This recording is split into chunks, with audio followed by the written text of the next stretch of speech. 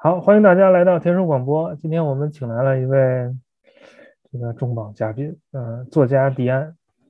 迪安你好。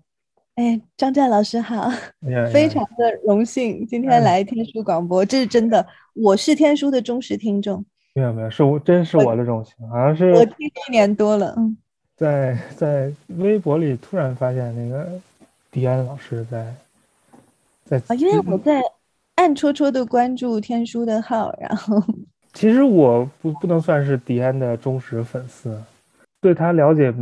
肯定没有他的忠实粉丝多，但是有很多人可能并不是非常了解你，然后嗯，我还是要从头介绍一下你。今天可能还会问你很多你已经回答了不知道几百次的问题啊。没关系，你在念我的简历这一段的时候，我可以把耳机拿下来吗？可以啊。我非常害怕听别人念我的这个简介，因为嗯，迪安是太原人，父母都是作家。他01年高中毕业，02年去了法国，一直在法国待到了09年，拿到了硕士学位。03年开始创作，处女作是《姐姐的丛林》，之后就开始，我感觉像爆发一样的出版长篇小说啊，我数了数，至少有7部吧。现在刚刚写完的这个是第8本，一共有八本反快正20年了，8本也还好吧？哇塞，咱俩差不多大，我一本书也没有啊。不嗯一样，还是不一样的。写论文反正还是辛苦很多的。没有没有，还是非常高产的，我觉得还是很不错的。然后中短篇小说也有很多，还当过《文艺风尚》一本杂志的主编。这个杂志现在也暂停了，但是应该还是有很大影响力的。对，已经在17、16年的时候停刊的，其实是，嗯。我想从你的那个家庭和小时候教育背景开始聊起啊，就是说你对，你肯定是受家庭影响走上小说创作这条路的嘛，我猜。嗯、我这么说好不好？嗯我觉得，首先这个就是我，因为每次谈论到这个家庭的这个影响吧，我觉得它有一个 bug，就是说我也并没有在别人家里生活过，所以你让每个人去讲自己的父母对自己到底是一个什么样的影响，其实这个是一个挺难的事儿。因为没有嗯一个，就是说我没有做过别人的孩子，我是这个意思。就是在这嗯样的一种情况之下，你让我说，它具体的影响是1、2、3、4哪个方面，我可能觉得有点难说。但嗯是呢，我可以说的一个事儿就是说，这个我就可以说一说我在别处可能不怎么多说的一些事儿。但因为我小时候实际上。我小的时候，虽然我爸妈因为从事这个写作的工作，在我小时候还没有专职做，对，就是在我的儿童时期啊，我小时候，我妈妈她写小说的同时，她是在一个大学，也不是什么特别好的大学的中文系里边当老师。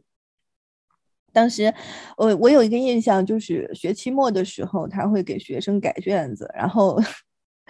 那个叫什么文学概论，还是什么写作创作概论，类似这样的。那个时候，我爸爸他也有一份工作，就是在一个杂志当好像是编辑。就是所以到后来呢，就是我的一个印象，确实父母的这个每天都在跟这种稿纸跟文字这样在打交道。但是这个我觉得对于我来说，小的时候实际上我是不明白这个东西是什么意思的，因为他们两个的这个工作的时间，实际上有的时候昼夜都不是分得很清楚。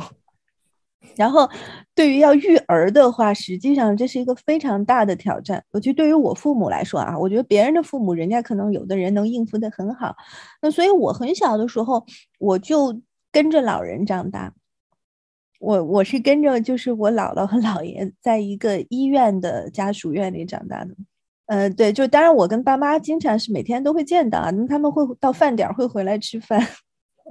会回来吃晚饭这样。然后我在那个医院的环境里边，实际上我觉得我每次想到童年，实际上首先想到的是医院，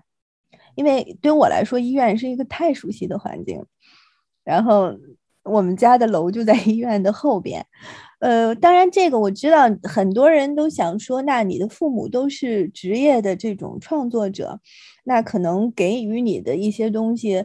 嗯。怎么讲呢？我只能说，我觉得他们的工作对于我，在我眼里，可能从小我不觉得说一个写作的人这个事儿，它是一个很神秘的事情，没有这个感觉。我认为它是一个非常普通的一个很日常的事情。当然，直到我长大成人以后，我才知道，在很多人眼里，这个事儿没有那么普通和日常。非常神对，秘。嗯是吧？就我是后来才知道的，这个事情是我长大以后才知道的。因嗯为包括在小时候上语文课的时候，老师去讲很多的大作家怎么样，我都觉得那也还是故事，那也是一个离我很远的事情。嗯至少据我所知，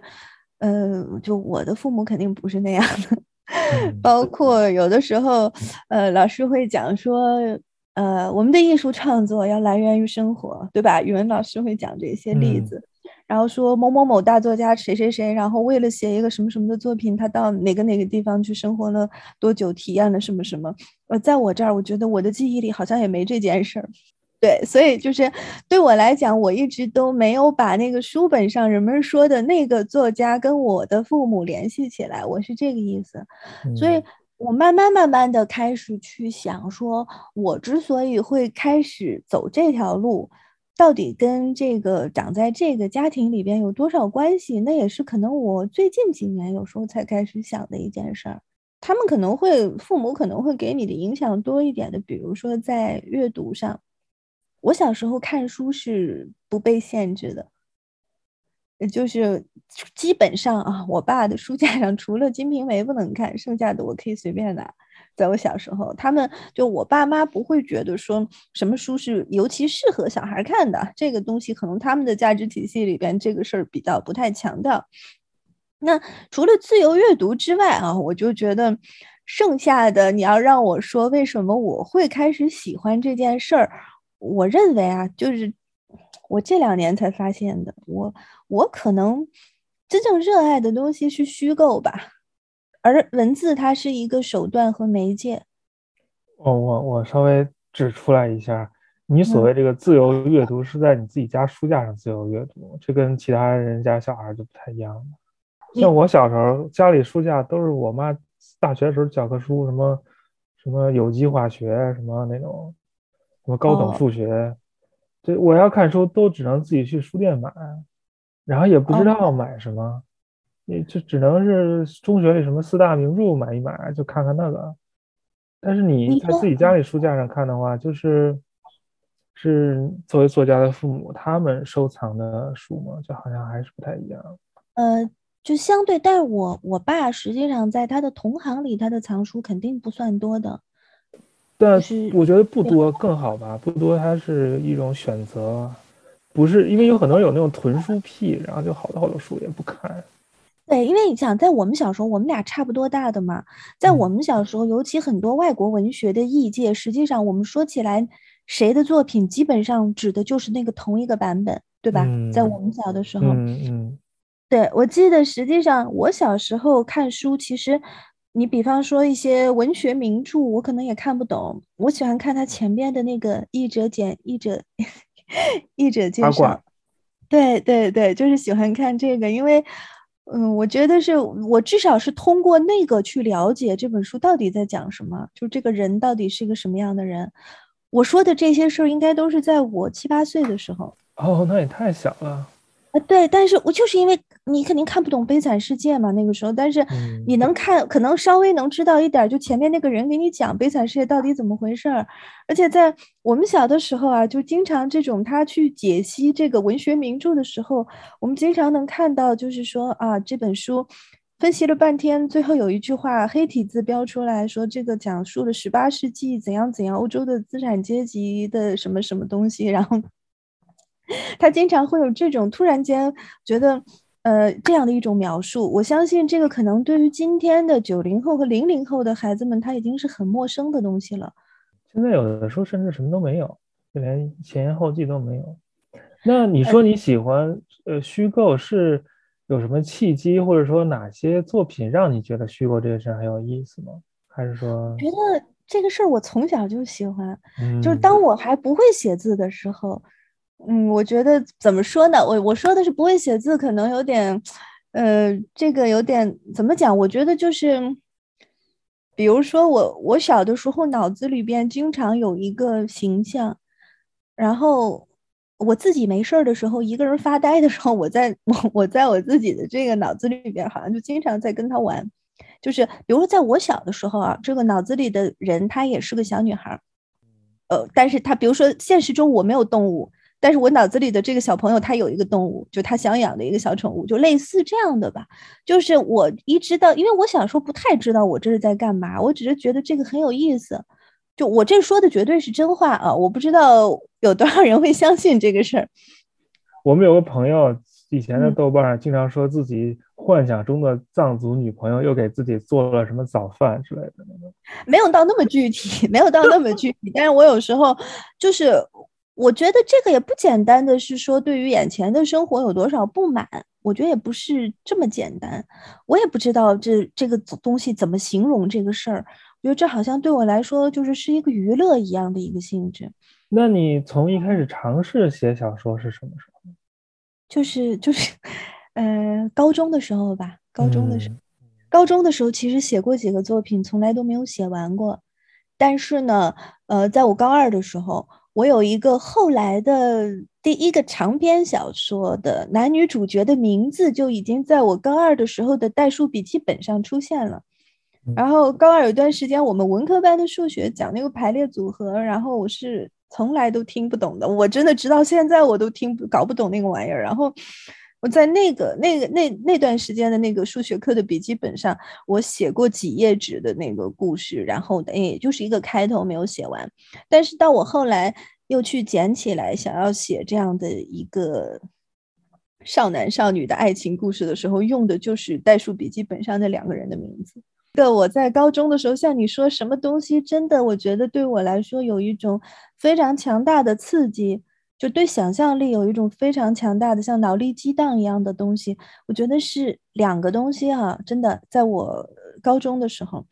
一个是日本漫画，你知道90年代是日漫一个非常辉煌的时期。嗯，就我今天再回过头去看，我才知道，原来我不知不觉的就赶上了一个爆发期。对于日本的动漫产业来说，那你想我在16岁的时候第一次看《新世纪福音战士》，就那个对我的影响，我觉得那个动画片安野秀明对我整个人生的影响都是巨大的。我第一次他让我相信了啊，就是一个故事，他讲几个14岁的小孩儿。然后他可以走到一个这么纵深的程度，就是几个14岁的跟我一样大的，几乎一样大的小朋友的命运里边，然后通过一些想象，通过想象的艾娃和使徒，通过想象人类末日，然后设置到这么一个情境里边，给他们每个人设置到这样的一个具体的挑战的时候，然后最终这个故事成像出来以后，它居然是可以，我觉得好像是在表达所有人类的一种问题和困境。当然，这是我现在的语言，当年我是无法这么清晰的去总结的。我只记得在我十几岁的时候，我当时看的还是那个26集的 TV 版嘛，尤其最后2集非常的意识流。直到长大我才知道，那时候是因为安野大神没钱了，并不完全是刻意的想要走得飞一点。但我记得就是当我看完那个26集之后，我觉得好像就有一种模模糊糊的吧，有一种相信。就我觉得我好像确信了有一种东西在这个动画片里边有一种东西就是我想要的。我当时其实还不知道我将会几年后成为一个写小说的人，但是我确实觉得好像从那个动画片里找到了一种什么东西那样的一种看到了感觉。虚构的力量和庞大的可能世界。对，可能是，可能是，而且你要知道，就是当你是个小孩儿的时候，身边的大人实际上告诉你的都是，你要先好好学习，你现在你要有人生的阅历之后，你才可以去创造东西。我嗯，反正在我的身边，当时就是可能是因为我太热爱看漫画了，有点耽误我念书。我的家里大人也是出于这个为我好，然后他才告诉我说你还是对你还是要长大了，你再去想。其实人长大了以后就不会满脑子这些有的没的了，只有在小的时候。那我当时就觉得好像那个故事里边，我看完了，我就会觉得，哦，我不敢说，其实好像我也可以，但是我确实感觉到了一种，就是这里边有我要的东西。就当然这个只是我说日漫这个只是一种一方面的影响，还有另外一个也挺有意思的，这个完全是我自己发现的。我当时就是我外公吧，就是我外公现在已经不在了，就已经去世了啊。那我外公是一个放射科的医生，就他的一生都是在给别人看 X 光片，然后后来这个机器进步了，再给别人做 CT。但是我外公呢，也是一个文青。那个时候他每个星期天他要自己去逛书店，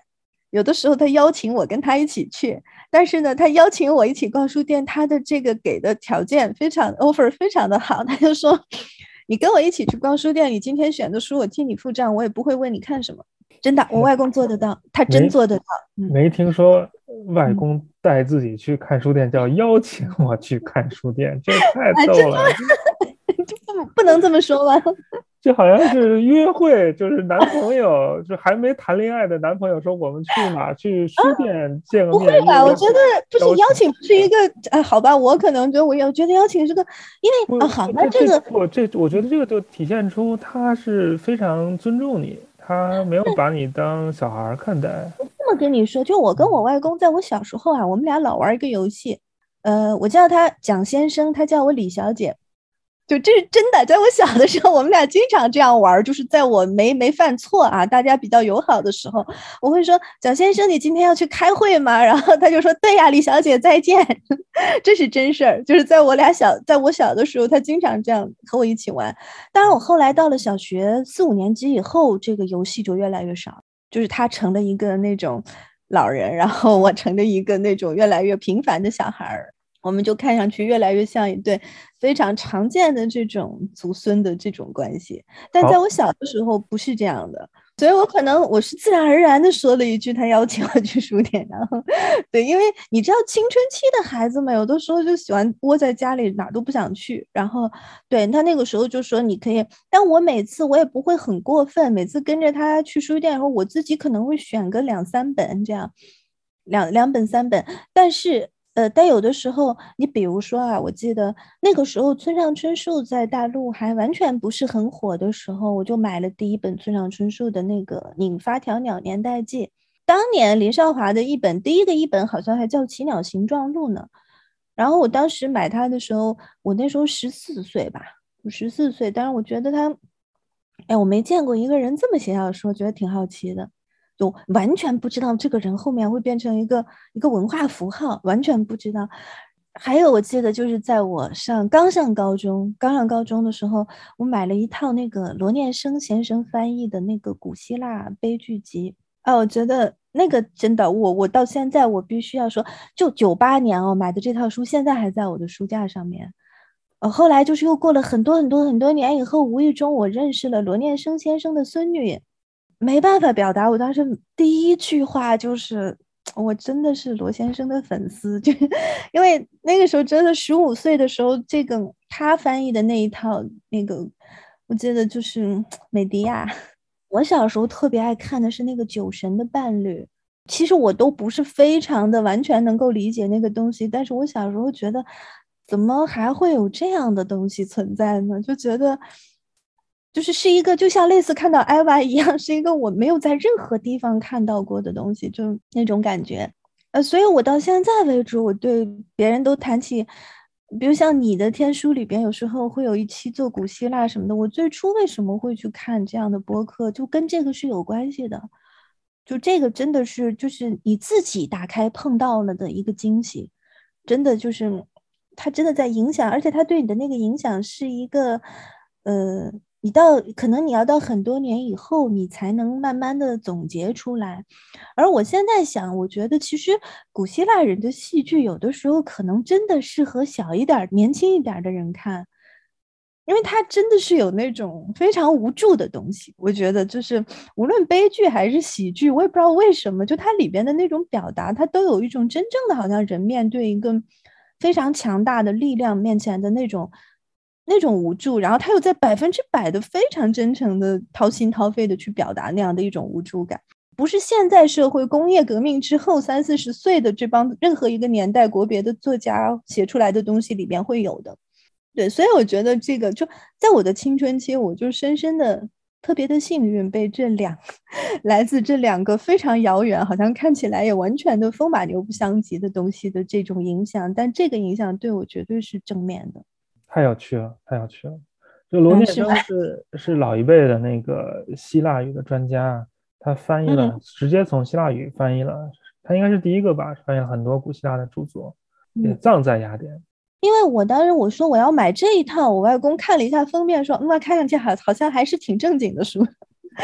但是对这个对我来说，这个真的是非常非常重要的一套书的，所以直到现在我都觉得这个会一直珍藏的，这个已经绝版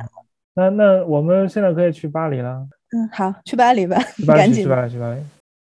巴黎怎么？巴黎的时候你就已经开始正式走上创作了，对吧？其实我真正开始写小说没有在巴黎，因为我刚到法国留学的时候我在外省。我给嗯，所有的听众朋友解释一下，在法国巴黎以外的地方都叫外省。对，什么对，就是瓜德卢普呀，什么圭亚那呀，什么那叫留殖民地。渔港岛啊，就这些东西跟什么马赛啊，什么斯特拉斯堡都是一样的，反正不是巴黎。不太一样，不太一样。殖民地还是叫外海的嘛，就外省还是吗？指的是本土的。嗯，对，殖民地还是。你先去哪儿读了一个语言吧，应该是。我其实是这样，我在图尔，就是法文叫杜赫这个地嗯，方，在杜那个就是昂布瓦兹的旁边，离昂布瓦兹昂布瓦斯，很近。昂布瓦斯在哪？安布瓦斯堡就是那个达芬奇死在那里。哦，那离巴黎不是很远啊，是不是很远？但是就是好像坐那个高铁就是1个多小时，1个小嗯时就可以到。嗯但是就是我听说，就我们那个小城市，在杜赫的那个小城市，在那个二战的时候，好像是这样啊。二战的时候还是什么时候？就是哎呦，法国人打仗又不行，就是迅速的撤退，撤退，撤退，还做过1、2天临时的首都这样。哎，我想我们那个小城市是好像是有一个文艺复兴的巨匠，是我们那里的人，就是那个嗯，《巨人传》的作者。啊，拉伯雷，哦，对，我们的文学院就叫 François Rabelais。啊，厉害厉害。对对，嗯我们那个文学院就是我也是后来才知道的。我就是在那个地方，在这个小城里开始写我的第一个小说，而当时其实没有什么，第一不是觉得因为文学怎样，第二也不是因为自己好像觉得对未来有什么设计或者有什么志向都没有，就是因为真的太无聊了。嗯，可以想象，而且在留学的时候，尤其语言不是特别好的，会比较孤独，每天就是没事儿学干。校，然后做饭，然后也认识人也不多。对，因为像有的人，我觉得是这样，就是因为有的人对于生活还是很有兴趣的。比方说，我的同学里边就有他出来留学，他开始自己研究菜谱，然后最后变成一个大厨，就会做饭做得非常棒，而且很喜欢请客吃饭。有这样的人，但我不行，我对日常生活是至今没有什么兴趣，所以就是我就有时候宁愿饿着，我也不想去研究那个东西。可能也还是就确实没什么兴趣吧。而且还有一个就是你在一点一点的开始学一个新的语言嘛。我学法语的时候，实际上基本上全部都是在法国开始学的。因为那个时候签证的要求没有那么高，就是你在国内的时候学一点点那个就是临时的，能跟签证官回答几个简单的问题就可以了。所以我后来真正能够交流的那个法语都是到了那儿才学的。但是你一开始的时候，我老有一种感觉，我老觉得我就像那个活在一个那个鱼缸里的热带鱼一样。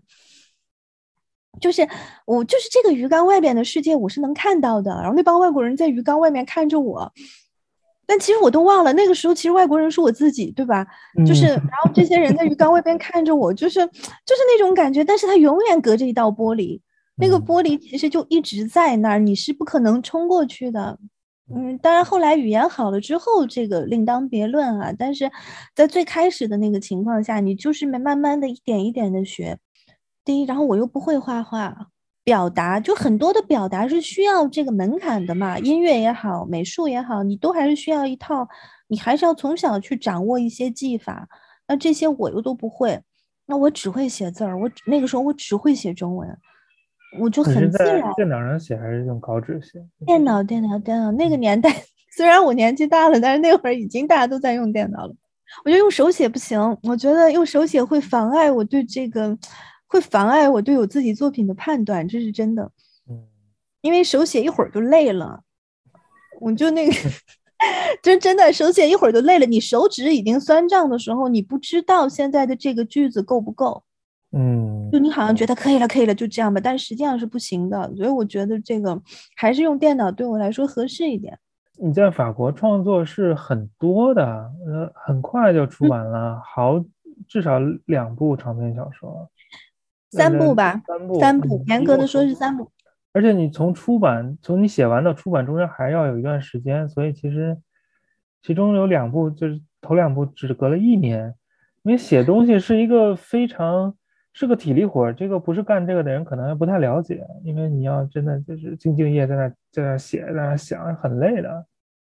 这个是这样的，我觉得第一啊，你说这个当年就是我确实赶上了一个挺好的时候，嗯就是在我说的是国内的出版行业，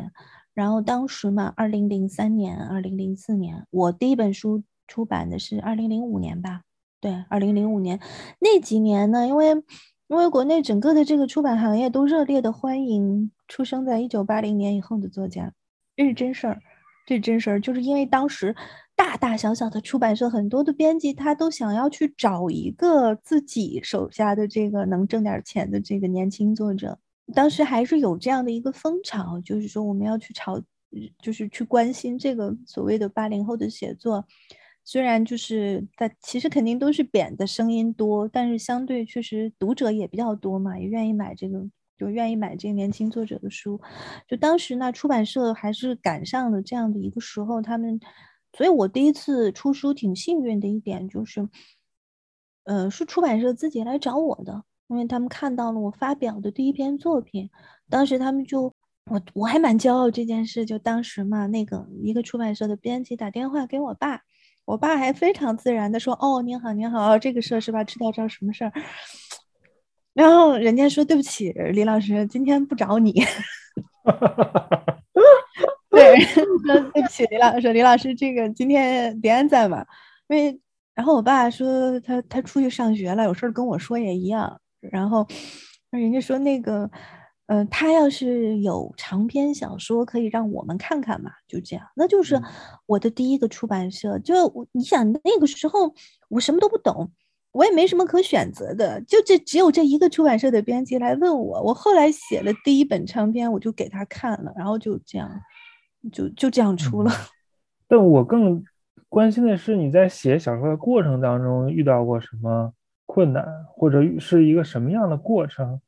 因为我们大多数人还是作为读者，从这个读者的角度来接触小说，没有这个创作者的经验。我这么跟你说吧，我在25岁以前，我都觉得写小说很简单。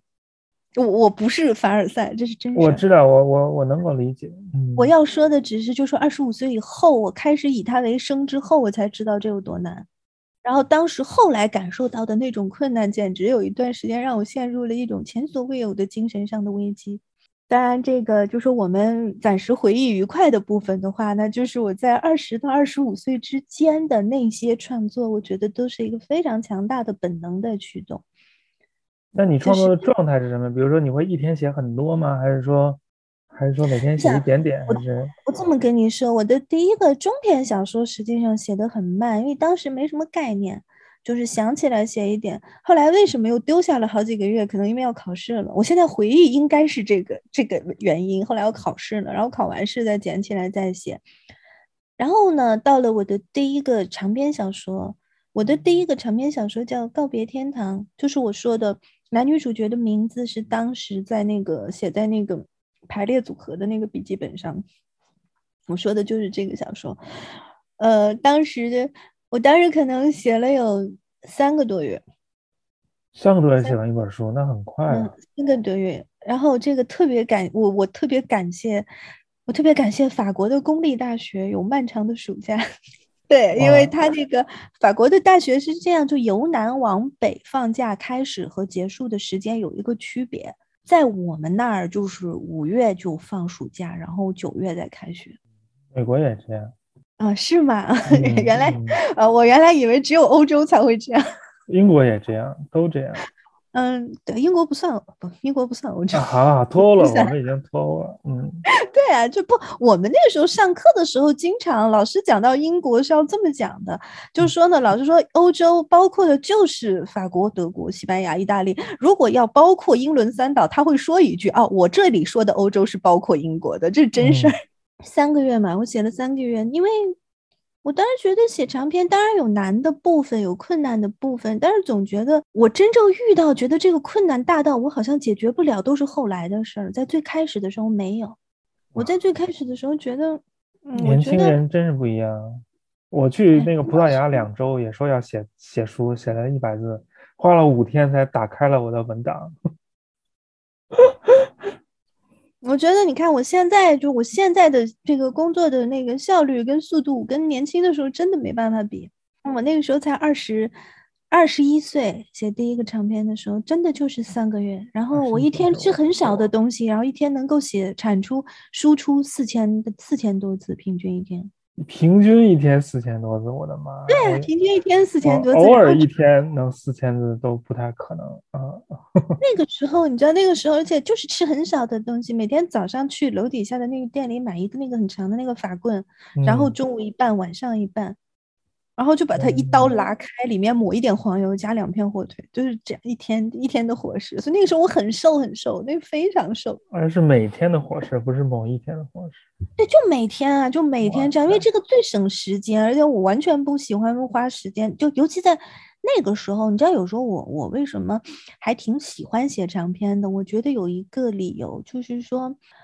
你在那几个月里，你可以名正言顺的就不去想任何事儿。就我那个时候我在写长篇的时候，那个人跟平时是多少有点不一样的，因为我觉得好像那个时候我敢得罪任何人。我任何人都敢得罪，因为你妨碍我写作了，我就可以得罪你。就是那个时候是这样的。当然后来嘛，就是人长大了，慢慢社会化的程度高了以后，会有一点改变。但是年轻的时候确实是这样。那个时候第一次写长篇，真的非常的投入。就那个投入的程度，我觉得怎么讲呢？觉得好像，我觉得虽然那个时候的人生只有21年还不到，还差一点，但是就觉得这是我此生最重要的一件事儿，没有之一。哇，真好，真好。对，那个时候就觉得我就是我写完它就可以死了，但是还没写完就必须活着，就那种感觉。没写完就必须活着，写完之后再说，写完之后写下一本。没有，当时没有想过下一本，我根本没有，我其实真正就是慢慢在这条路上得到一些鼓励，其实是后来的事情嘛。然后第嗯一本小说虽然就很顺利的出了，但是一开始是卖不好的。那这也是正常的嘛，没有。但是我当时连这个都不懂，我不懂说你写完一本书，你还要考虑一个事儿，就是它怎么卖。当嗯，时我就完全没有概念，对这些什么都不懂。但是后来第二年我就又写了第二本，我现在都有点想不起来我为什么第二年要写第二本了，真的有点忘记了。就这个长篇小说难道不是应该要想很久很久，酝酿好久好久才能写得出来的吗？怎么能够那么其实快？其实不是我想这样啊，就比如说，就按我现在来说，我现在写长篇的这个频次已经放到就经常3年一本书嘛，甚至3、4年，对吧？嗯但是呢，我要说，我每一次开始想到说好这个小说我要写，到我真正的去把它写出来，这个时间其实是很短的。比如说中间的2年半我都在打酱油，就是我可以告诉别人谎称我在构思，其实是假的。跟我写书也差不多，真对，的开始写要不了多长时间？嗯真正有想法，到你真正去落实，这个时间其实是很短的。像我这次的这个小说，我好像这个最新写好的这个，算是我最近10年最快的一次。我真正八哇哦，月份决定要写它，然后11月的时候，因为又被杂七杂八的事情耽搁了，然后11月基本上写了1万多字又放下，然后11月重新捡起来，到1月份结束，一共差不多10万字，十几万字这样。但我感觉写东西虽然说你真正开始写了之后会比较快，就是你进入那个状态了会比较快，但是你需要就是吸收很多精神力量，让你能够进入那个状态。对对对，这个就是你很难去跟读者解释的部分。之前那个打酱油的那个，就是你干不了任何事儿的那个过程，其实是必须的，并不是说你不想写，而是说你还没有到那个准备到那个门槛儿。我觉得我可以把你这句话的这个音频，到时候这样剪出来，放在我的微博，给我的读者就是循环的播放。对，我要置顶它，然后循环播放。因为这个不是像什么体育锻炼、跑步什么呀，你就去就行了，还是需要很多就是精神力量才能，而且你需要从各处去吸取这要些精神需要多力量。巴胺吧？可能。我也不知道，我不太相信那些理论，我觉得有一些非物质性的东西。对，就是我只是觉得说，怎么讲呢？确实，这个，就是你沉浸在一个作品里边的这段时间里边，有的时候你需要的那个专注度真的是不一样的。我身边跟我离我很近的朋友，他们其实能感觉到，就说我在写一个长篇小说的这个过程中，如果哪怕今天我就算是放下，我出来跟他们吃个饭，我跟人说话的时候的那个反应就是会变慢。然后当然我身边的朋友的话，就说你智商特别低，最近就是这是真的，因为反应很多事情都在变慢，就反应的速度彻底的被拖慢，就好像是可能那个我觉得这是一种天赋啊，这是一种极难得的天赋，就是说可以真的吗？专注，可以就是100%的专注在自己要做的事情上。像我不知我这种就道。是写仨字儿就要看一次手机。我经常有时候也是这样的，会这样的，但是只是说这段时间里，不管怎么说，好像就是说你的脑子里还是有一部分被那个东嗯西拖住了，嗯，然后对对。对，还是被拖住了，然后之后就是生活里边其他的事情都是在应付。那我们讲讲你之后的小说之路。你那个第二本就比较成功，是不是？不是，我你是到了真正到西决就龙大西城三部曲。嗯，啊？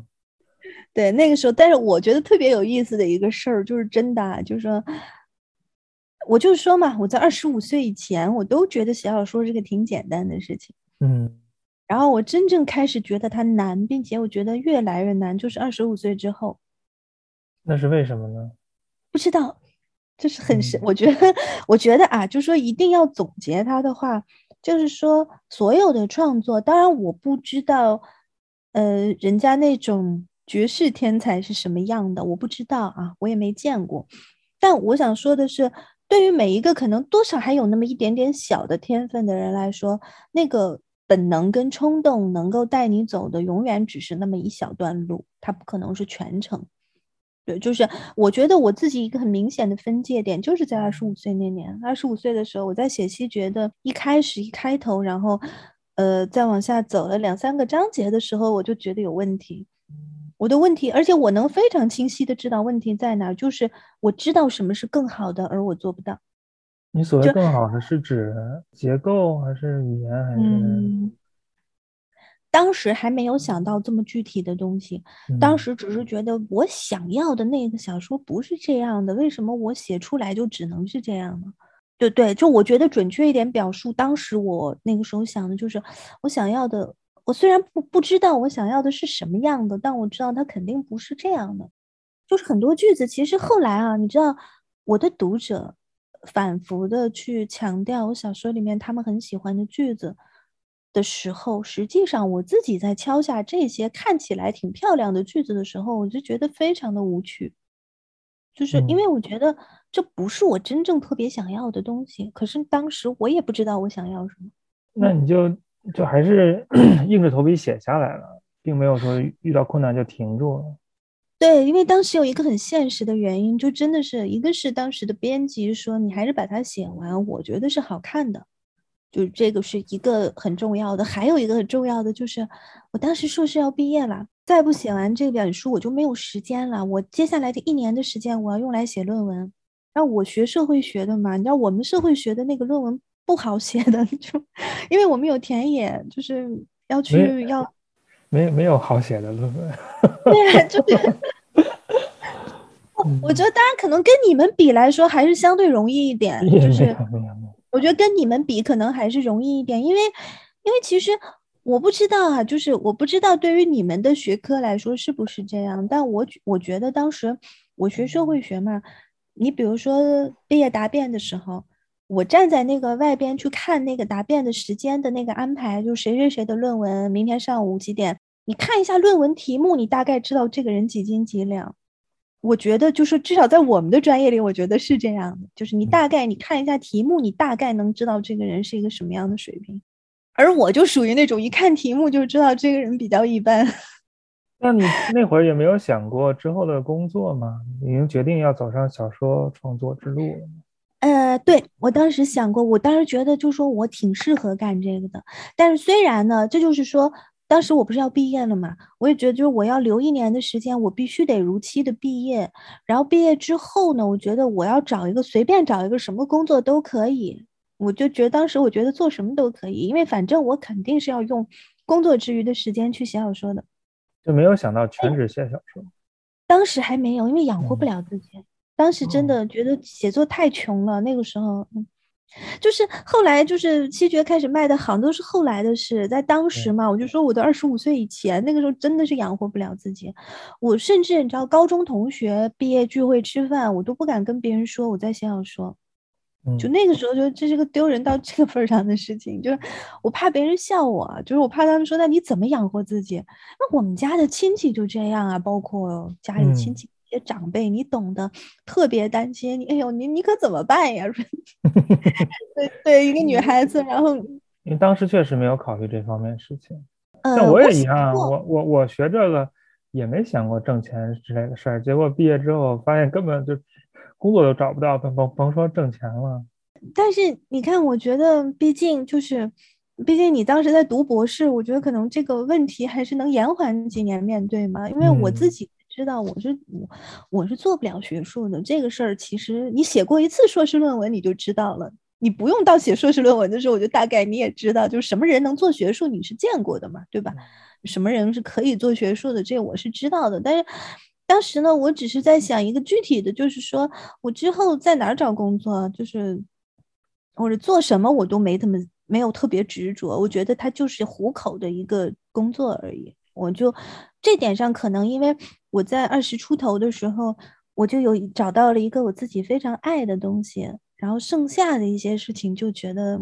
怎么都可以。然后报应就来了。嗯。是什么？对，报应就来。当时就是我在写西决的时候，我就发现，原来写小说这么难，就非常的难。就当时就开始觉得，而且他在开始觉得特别难的时候，然后这本书当时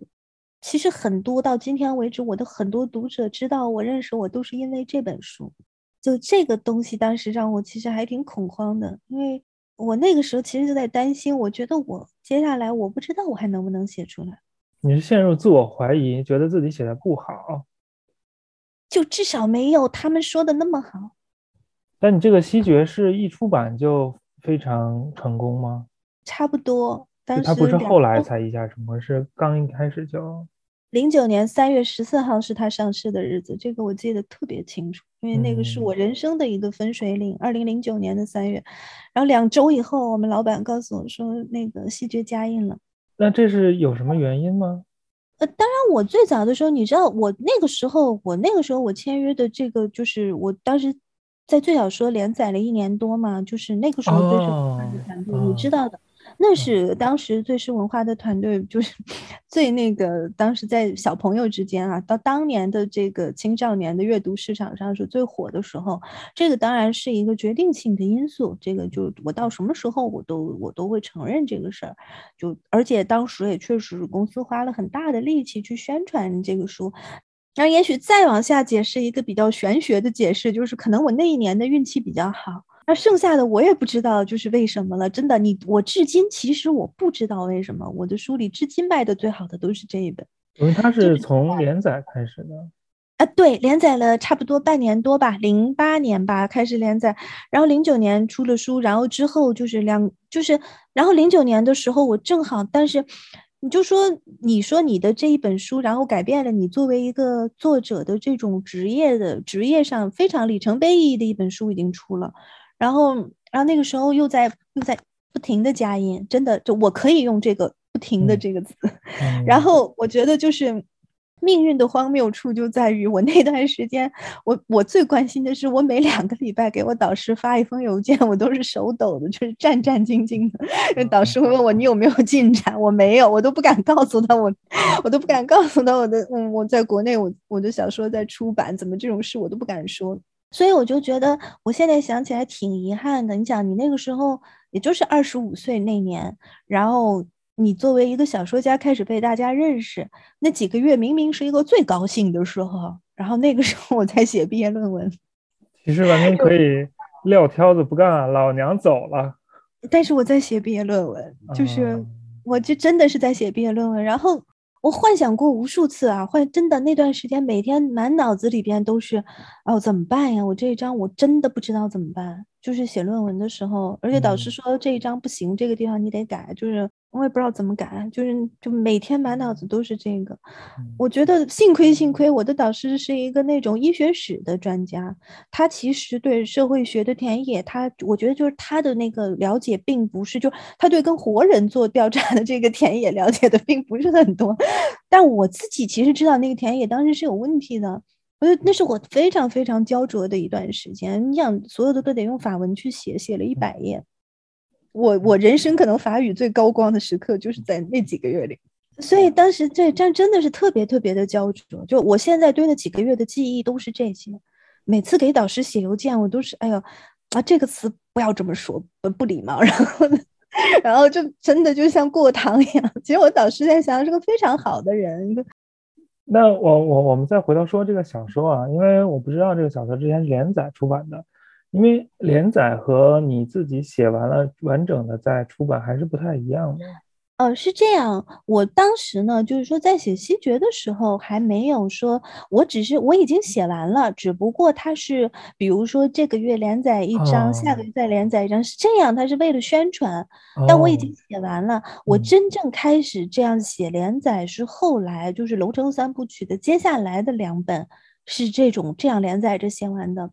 对，那个时候进入到了另外的一个阶段，就真正的职业写作就是在西决之后开始。然后当时回国去跟我爸说，我说我觉得可能我这专业吧也找不着什么工作，就也找不着什么真正特别对口的这种工作。然后我记得我跟我爸说，然后那个当时嘛，西决当时结来的第一批的版税，我看了看，我觉得够我租几个月的房子，就甚至租1年的房子，在吃饭都够了，足够了。然后我跟我爸说，那我先不找工作，就嗯我就不想先不上班，我就至少把这个《龙城三部曲》写完再说。然后我那个时候，我家里人就说你也长大了，想怎么样怎么样嘛。那你一开始就选择在北京生活吗？对对，为什么是北京？郭敬明什么不都在上海吗？其实是这样，我爸是北京人。哦，对，我爸就是他是中学的时候去插队嘛，那特嗯殊的动荡的年代，我们家的历史其实非常复杂。就是我爸的这个家族史和我妈的这个家族史合起来，它真的就是20世纪上半叶所有的中国的动荡。嗯，其实每个人家里都差不多是这样。哎，对，就是觉得嗯真的是不一，就是说，如果不是那些动荡，好像觉得这2个人是不会遇到彼此的，我就不会存在，就是这样的嗯一种关系。所以，我爸就是确实就是对于我爸来讲，他有一点就是他在太原住到退休，但他一直认为他是北京人。对，所以后来就是我爸先就他先回来的，他先搬回来的。嗯，但我必须要说的就是我至今没有觉得我是北京人，这不一样的。那你觉得你是太原人吗？我不知道哎，我啊，我我觉得我肯定会跟别人说我是太原人，但是因为也离开了这么多年之后，那个是一个属于童年的一个地方，嗯就是太原绝对就是属于我的童年啊，就是家啊这些东西在。除此之外，到长大以后我离开太原已经20年了。对，所以那这个 你说离开20年不算什么。你看你爸在北京生活几年，他一直说自己是北京人。对呀，就是这个，但我确实我的第一反应会跟别人说我是太原人，但是我爸就不会啊，他肯定不会，所以我的习惯性的都说我爸是北京人，但我不是，这是一个特别习惯性的表达。李先生是北京人，李对，小姐是不知道哪里人。李嗯，小姐是太原人。那你在写西决的时候遇到的困难，在写后面两部的时候有没后有得到面就愈演愈解决？烈，愈演后面就愈烈。愈演愈烈，而且各种各样的困难，就是原先没有想过的，原先不知道会发生的，然后这个原先没有预料的，或者预料到但是估计不足的，就所有的这些就都来了。就其嗯，实我觉得，在我27、28岁的时候，是我人生非常，就是我不能说不好，但是它是一个极度困惑和不安的时期。那这些困难主要来自于写作本身吗？还是有写作以外的问题？都有，都有，都有。那嗯，个时候的人生也有一点问题，但是现在想想都不值一提。但是当时还是挺好的。觉得有问题。谁的人生没问题？没问题的人那我生算说的也是什么人啊，生？对对，尤其那个时候对于创作者，那我有一个小疑问啊，你这个三部曲是肯定是在写西决的时候就已经想好了没有，要写三部吗？没有，没嗯，有，没有。一开始西决都没想过要写这么长，一开始西决觉得就是一个6、7万字的东西，而且最开始的时候，西决这本书最开始想写的内容跟后来写完的也不太一样。但是后来因为它卖的太好了，对我个人而言，就是你看我写过的所有书里，西决是唯一一本，就说它单本真的卖过了100万册的一本。这不是凡尔赛，就是我只是想说，这个这对我当这这是商业秘密了，这个以后不能说这个啊。好吧，那你把这段剪掉吧，那你把这句话剪掉就好了。其实这是唯嗯，一的一本，然后所以嘛，才大家都在建议我说你就写3部曲吧。当然就说他已经就是这本书卖这么好，那就是接下来再写他们家的人肯定还是能卖的。你从那一刻起，我觉得就是说什么样的算一个职业作家，就是说你的写作它是一方面，剩下的这些是另外的工作的一部分。就会有人给你建议，你听还是不听，就是这个其实就包括一种你对职业怎么规划。大家当时都在建议我写3部曲，我接受了，然后后来就成了今天的我吧。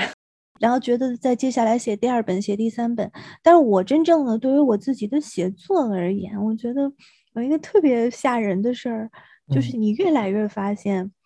就是你曾经相信的那个判断一个作品好不好的标准，当时好像都在动摇。之前是什么标准？后来动摇了，变成什么标准？之前很自恋的嘛，觉得我写出来的就是好的。之前那会儿就是非常的，我觉得我这一点我可能有一个优点吧，就是我在写作这方面，我一直是个挺自信的人，就是我自己知道我能做到什么，而我做到的事情，只要我写出来了，别人再说什么，我其实对我影响都不大。也不会去看豆瓣评论什么的。会看会看，有时候我跟你讲，看那些差评的时候，会想他们在想什么，我在嗯，想什么，这些会他们都会看，没看懂。倒也不一定，倒也不一定。嗯这个东西我其实这个话说开来吧，我倒是觉得是有的作家是非常执着，就说读者有没有正确理解我的作品，就这个嗯确实是有非常多的作家在我们刚开始的时候会特别介意这个事儿，但我现在越来越觉得呢，读者买了书他就是有权利误解嗯的。有的时候，说实话，小说如果一个小说一个虚构的作品，它是一个建筑物的话，我们把它比喻成一个建筑物，你既然打开了门，邀请参观者进来，它就必然有一个位置和席位是留给所有的误解的。你既嗯然设了观众席，它就一定包含这一部分。而且有一些作品，实际上一个作品的组成部分包括各种各样观看它的这个眼光和角嗯度。所以我现在越来越觉得，就是说每一个人对于你的作品的这种理解跟解读，它也是一个另外的一个部分吧，有可能是这个嗯作品另外的一个部分。高分低分我都拿过。我读书的时候，我就不是一个特别好的学生。我为什么要说这个？因为我自己就是说我小时候，我觉得这个现在想想，这是一个挺好的事儿。就是我读书的时候，对于分数的态度就真的还好。这个直接投射到长大以后，对于一些事儿的这个敏感度不是那么高。我不是说我完全不在乎，我只是说就是我在乎的程度有限。就所以说我为什么要说这个？就是我曾经啊，我就说我25岁以前嘛，不管别人说什么吧，就说我会觉得我自己知道，我觉得我自己只要写得出来的东西，我让它落实在纸上的东西，我就相信它是足够好的。但是这个自信在什么时候开始真正我在自我怀疑？就是从《龙城3部曲》以后，都写完了之后才开始怀疑吗？不是还是在写就整个怀疑不断上升？对，不断的上升，不断的上升，到我记得到写男音的时候，就《龙城三部曲》的第三本的时候，就这个自我怀疑到达了一个峰值。但你男音写了很长啊，出了上下部。对，其实南音那本书里面其实充满了一个我对自己的质疑，然后挣扎，然后破罐破摔，然后最后觉得算了，就是一定得写完，就充满了这个过程。但我不明白为什么有一种破罐破摔，就想有一种赶紧写完的心情，会写的反而比之前长。怎么说呢？就是我觉得就是那是就是这本书实际上对我来说，它记录的是探索。嗯就是有的时候你某个阶段的作品，你翻回头去看，它记录的是你当时的一种探索。就是我觉得无论是在技巧上，我们说最俗的，就是说在从这个具体要怎么落实，当时在技巧上对自己有一个总结，有一个改变。然后我也在问我自己，我之前的标准，如果我自己之前的标准昏庸到我认为我写的就是好的，那现在这个标准在改变，我现在的标准是什么？那我要用嗯，现在的我新的标准去要求我自己。那如果我做不到怎么办？我觉得就在《南音》这本书里，就因为这个过程很漫长，慢慢慢慢那本书就写长了。你有什么具体的例子吗？比如说你的新的标准有一个什么样子的？比方说呢，有的时候我是从那个时候开始，最近这10年我都在写小说的时候，我追求一个事儿，就是有的时候你为什么觉得这个人的句子好像读起来你就很有劲道，很有嚼头，另一个嗯就不行。有时候你觉得这个区别在哪儿？不是他的语言美或不美，而是他有一个技巧和节奏去牵扯你的注意力。其实所有的写作的技法，我认为都是在操纵读者的注意力。它本质上是一个这样的事儿。当然，我们不讲操纵这么现在看来这么好像负面的一个词，但它其实是在剪裁和牵引一个观看者的注意力。那如何做到这件事儿？好的技巧其实是让一个人觉得非常舒服的，自己的注意力和感官在被牵动。我们如何做到这件事儿？我觉得至少有一个事情是你可以做到的，就是你注意一下你的叙事的效率。你能不能在这个小说，比如开头这300字，你在这300字里如何不露痕迹的去泄露更多的信息？然后这个信息又不像一个剧本梗概那样是特别枯燥的那种，你还是在叙述的，你该描写还是描写，你该讲事儿还是讲事儿，但是你如何尽可能的在有限的字数里营造一个复杂的空间？然后其实这个涉及到的主要的人物的信息多少都获取了一点儿，然后作为叙述者的那个角度你也给出来了，然后这个故事发生在一个什么样的场景，然后又是一个主人公是一个什么样的状态，你如何在尽量少的字数里边把这些因素都面面俱到，并且让他们之间有一个比较和谐的一个搭配，我觉得这个其实就是叙事的技巧。那你在对自己的小说创作有更多的要求，或者有更多的想法的时候，你会通过阅读其他小说或者理论方面的著作来给自己一些灵感吗？理论肯定不行，在这嗯，种时候，理论就是文学理论，对于我来说一直是一个我很弱的部分。直到今天，文学理论我都是看看就算了。当然，有的作家不是这样，有的作家对这些非常懂。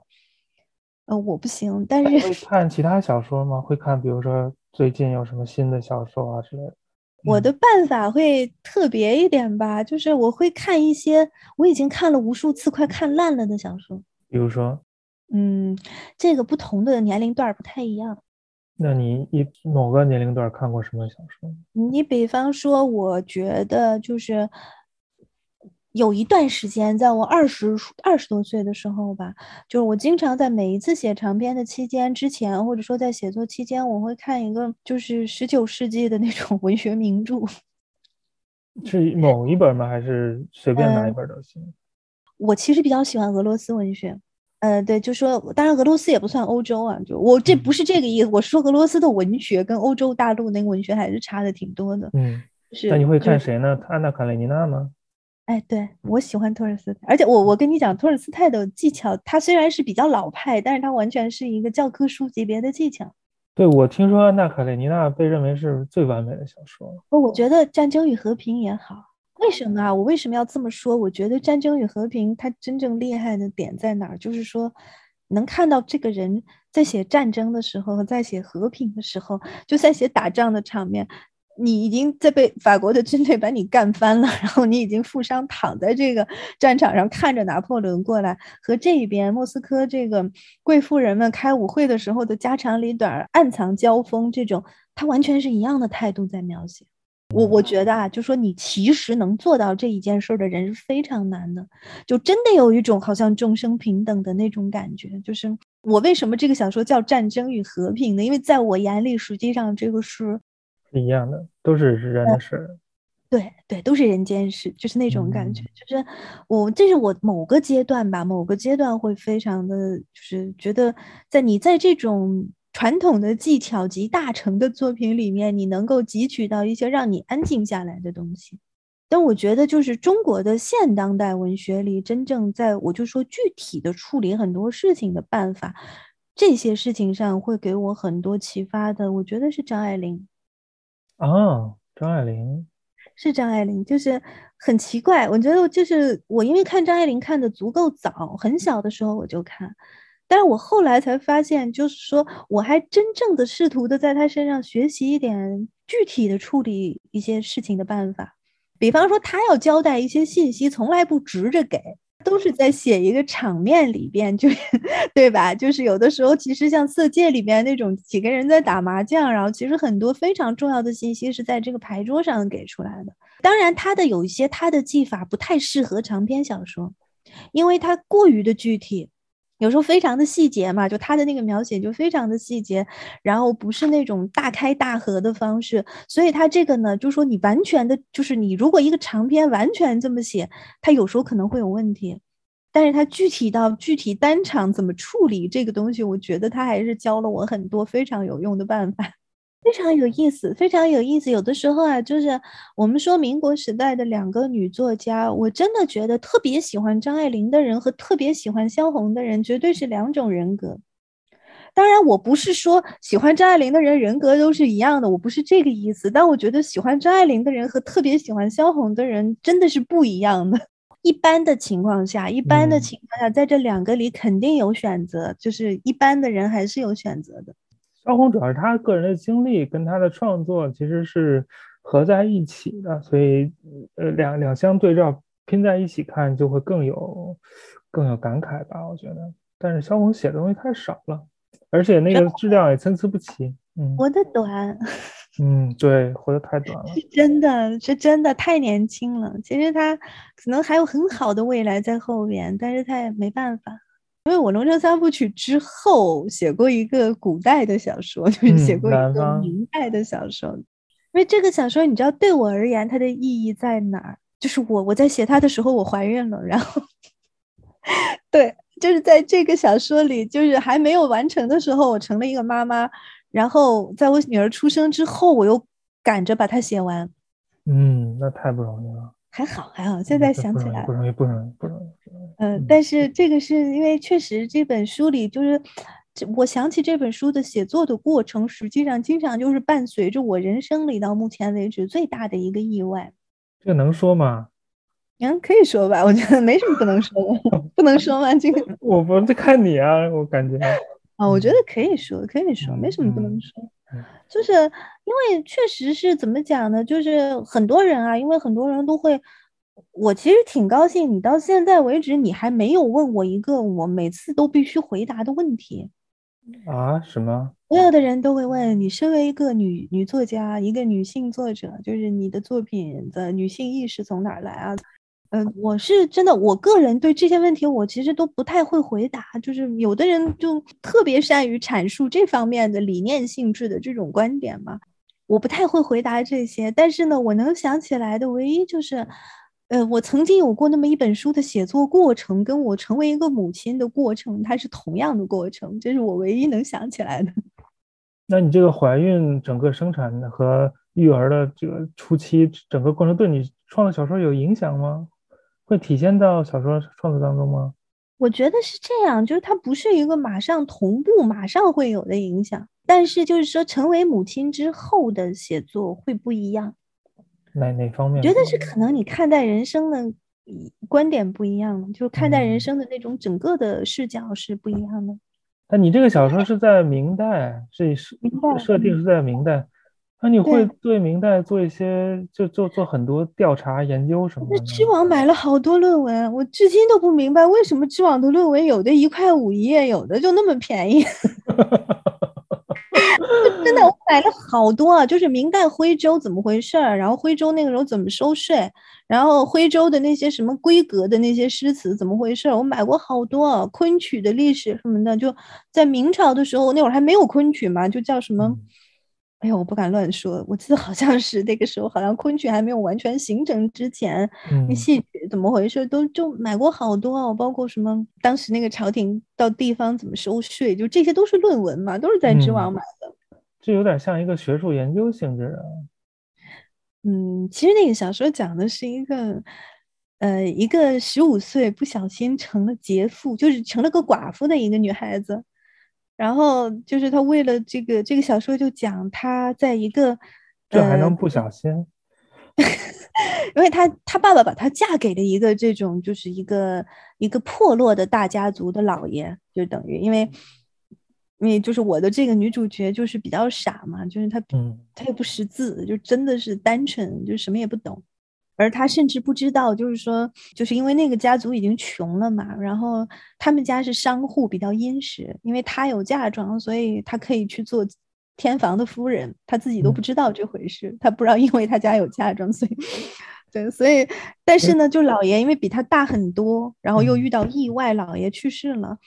就嗯，她跟这个老爷本身也没什么交流，就年龄差的也太多，但她就成了寡妇，这样。然后我当时其实就在想写一个简单点说一个女人一个女孩子为了贞洁牌坊奋斗终生的故事。因为我当时对明朝还比较感兴趣，本来想写一个喜剧，后来发嗯现我做不到。然嗯，后，因为本来就觉得这个事情挺搞笑的嘛，就是你必须得费尽心机跟手段去拿贞节牌坊，然后这个过程中你要付出的事儿绝对不贞洁，对吧？但是当时又觉得好像喜剧还是写不了，就最后就成了今天的这个后来的这个样子。那你的作品其实都是现实主义为基础的，也都是相对，对来对，说算是线性叙事，不是那种特别跳来跳对，去的实验性对，的那种东西。对，对，这嗯个我觉得也不好，就是有优点也有缺点。因为文体实验，我自己是非常尊重一些做文体实验的作家，就是因为我觉得这也是文学的非常重要的一个组成部分。不仅有这个文体实验这方面，因为后来还有很多非现实的设定，那种什么穿越呀、什么科幻呀、什么那些东西。对，我可能还是相对觉得在现实主义的这个范畴里的很多想象是可以满足我的吧，就这样，我只能嗯这么说。科幻的话，那个得有科学知识啊，就对吧？就我这不太行，就嗯，科学的事儿，一旦讲到科学，我就不太行，所以没想过。但是我其实有时候还挺喜欢看科幻的。你写《南方有羚羊》的时候，其实做了很多学术研究了，还原当时的一些社会背景啊什么的。但你写《景恒街》的时候是那做一个的是另外的研究，一个讲投资啊，什么互联网他其实是啊，讲那个，他其实讲的是很大的一部分在讲粉丝。这本书为什么会写呢？就当时刚回北京的那几年吧，我是2010年回北京的，然后有几年差不多呢，你经历了真的是在北京，你经历了好像看着身边的一群人，有几年特别的狂热。我给你讲，就是那个时候啊，就你比方说一个朋友邀请你去他们家吃饭，然后这个桌上坐着的一个人你见过，然后1年以后你就在那个什么 IT 杂志上看到他了，然后他就变成一个好像说互联网新贵这样，然后再过2年这个人就又消失了，然后你再啊，去听人说这个人就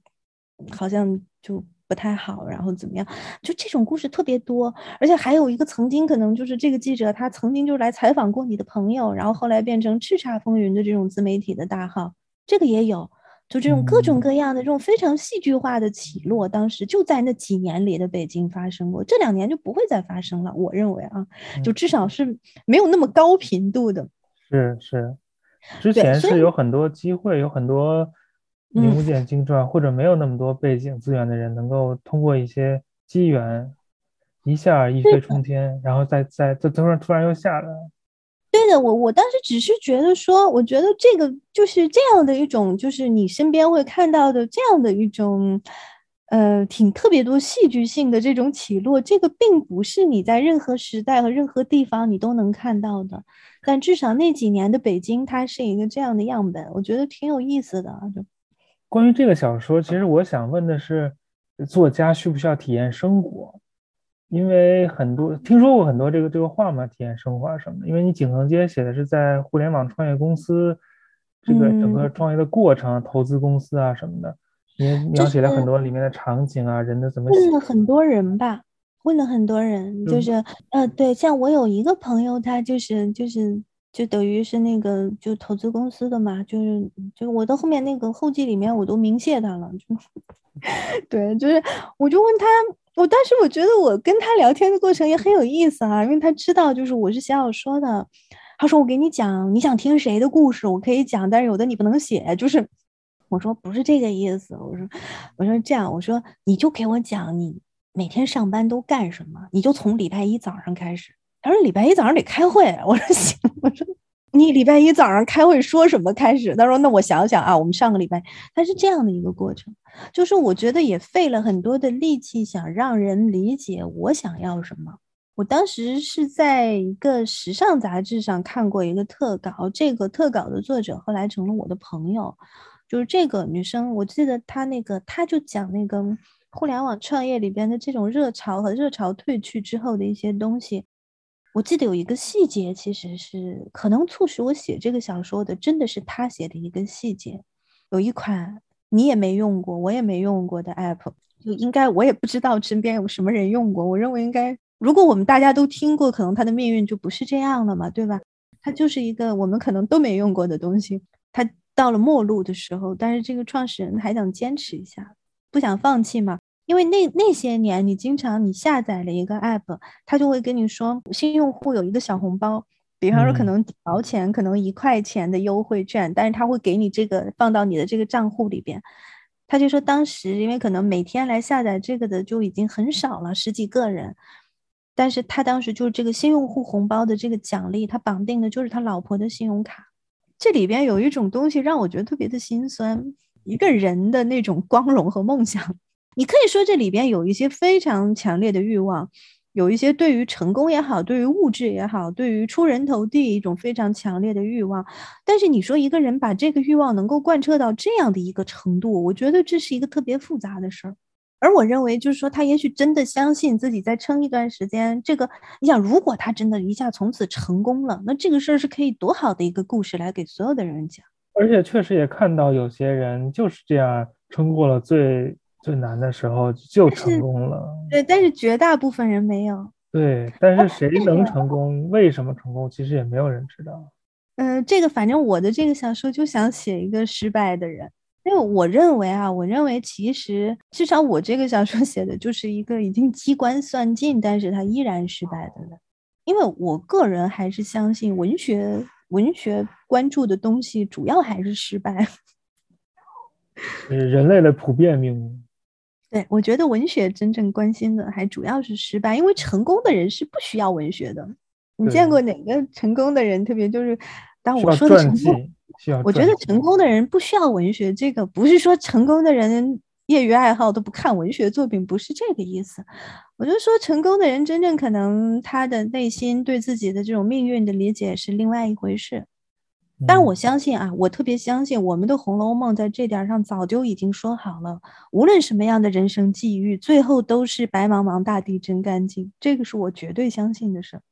但是这个小说的过程，就是我说它的情节里面有很多意外，好像有一些意外吧，车祸呀什么的。你这些情节上的安排是怎么做？说是在刚写的时候就已经想好了，一步一没步。有，没有，最后让男主角被车撞，其实是我累了，怎么办呢？就嗯，是我觉得好像我真正特别想写的这个小说的地方我都写完了，然后希望它结束，然后就，然后我哦，又舍不得把它弄死，然后就这样了。哦，有点像那个什么什么，天上有嗯。一颗流星，然后砸下来把所有人都砸死了，这小说就结束了。对，我也舍不得这么做，就是觉得，我有时候会觉得，我对我的主角的情感都还蛮复杂的，还是希望他们都好好活着。那你怎么看待就是其他小说里像很多都有这种意外的情节安排？因为有人就会觉得小说里面的意外安排非常生硬，但实际上生活当中出现的意外比这个小说里的生硬的多，有的我觉得是时候。这样吧，我觉得是这样，就是看你这一篇小说你想做到的是什么。就有一种我们就是如果就是说我的目的就是说我想还原的是非常生活流的东西，那我们这种狗血的部分肯定尽量的剔除。那有的作者比如我本身就挺热爱狗血的，那就有的时候我为了让我自己高兴，我撒一点狗血，我觉得也无所谓。你写小说，你真正追求的是什么呢？这么说，就是说我为什么要虚构？我为什么要写小说？我想创造一个世界的目的是什么？我这样回答这个问题，我不知道它合不合适哈，因为我记得就是在可能2年前吧，2、3年前，我去一个小学，因为那个小学他办一个活动啊，就是图书馆的老师在邀请各行各业的人给这个小学4年级、4年级的小朋友们去讲你的工作，就让一个成年人给4、5年级的小孩去解释你的工作。我记得我当时就说，我觉得是说，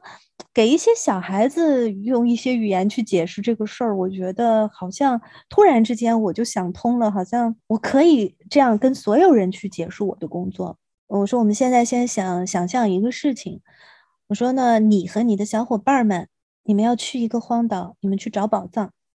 对吧？那个荒岛上有宝藏，我们这一路上呀，千辛万苦，我们打败了海怪，打败了坏人，然后最后我们团结一致，我和我的小伙伴们变得非常的勇敢与相爱，相互信任，我们把这个宝藏带回了家。这个故事结束了。我说这个就是我们经常看到的迪士尼里边的故事。对，我说这是一种。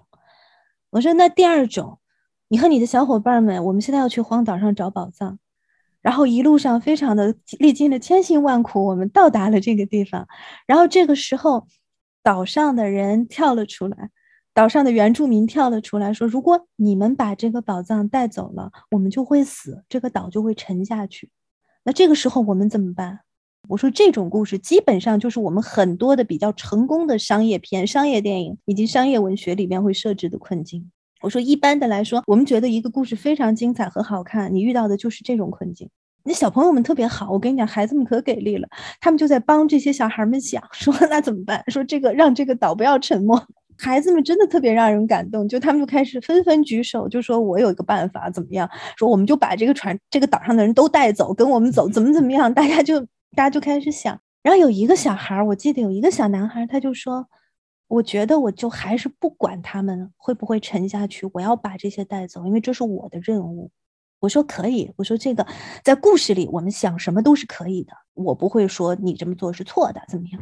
啊，这个时候我记得他旁边的一个小女孩就说：“可是我觉得我不能这么做，因为如果我这么做了，我就是一个反派。”然后这个时候我就跟他们说：“那么我从你这句话开始，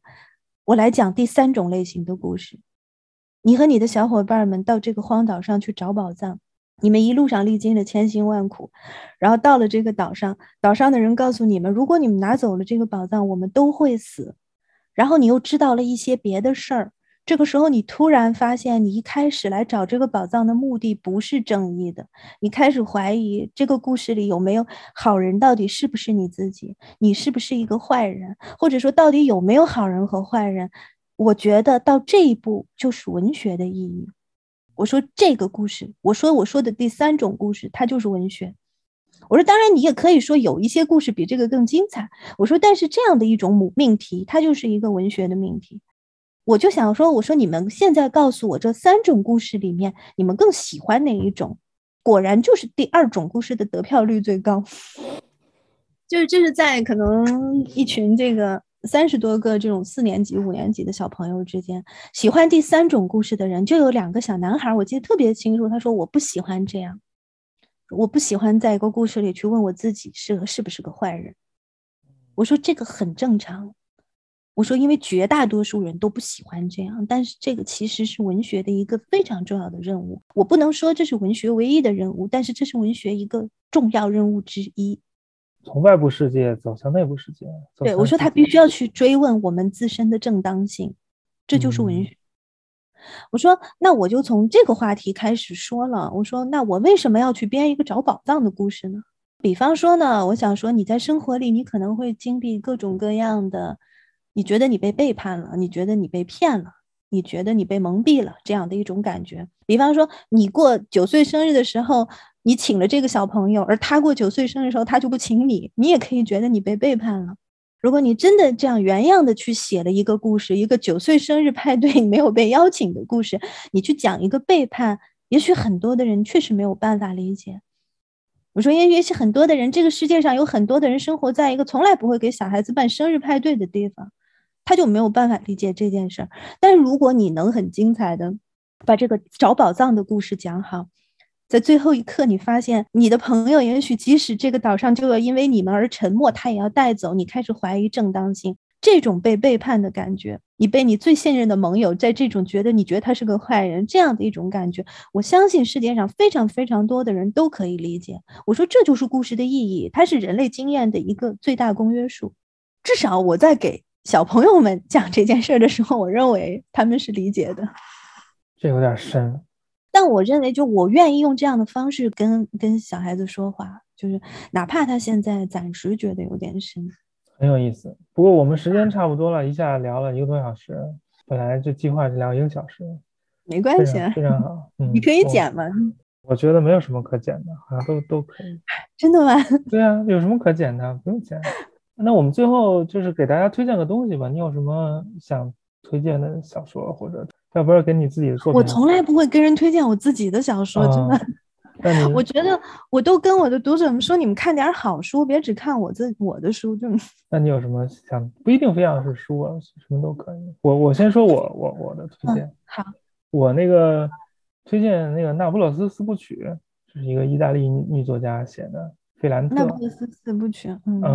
是讲2个小女孩从小就是朋友，然后一直长到60几岁。我看过，对，我看完了，很长很长，很长，一共4部啊，所以非常好看，而且还拍成电视剧。但是建议大家不要去看电视剧，去看书，那个翻译的非常好。我想给大家推荐的是一个我最近在看，我还没有看完的一本书，它叫《天真的人类学家》，就是一个英国的人类学家讲他自己去喀麦隆的一个山地部落里面真正的生活和当地人相处的事儿，特别好玩，而且这个人本人也很幽默。因为我自己毕竟就是我上大学的时候，我还是学过2年人类学的课程，然后虽然对我来说这个已经是非常遥远的记忆，但我在看这本书的时候，好像我突然就想起来当年很多老师跟我说的事儿，突然间非常的怀念学生时代，以及希望如果我的学生时代能更努力一点学习就好了。好，非常好，谢谢。那我们今天就到这里，有机会再聊，我们好多准备的话题还没聊呢。对，谢谢张湛，非常高兴。好，拜拜。拜拜。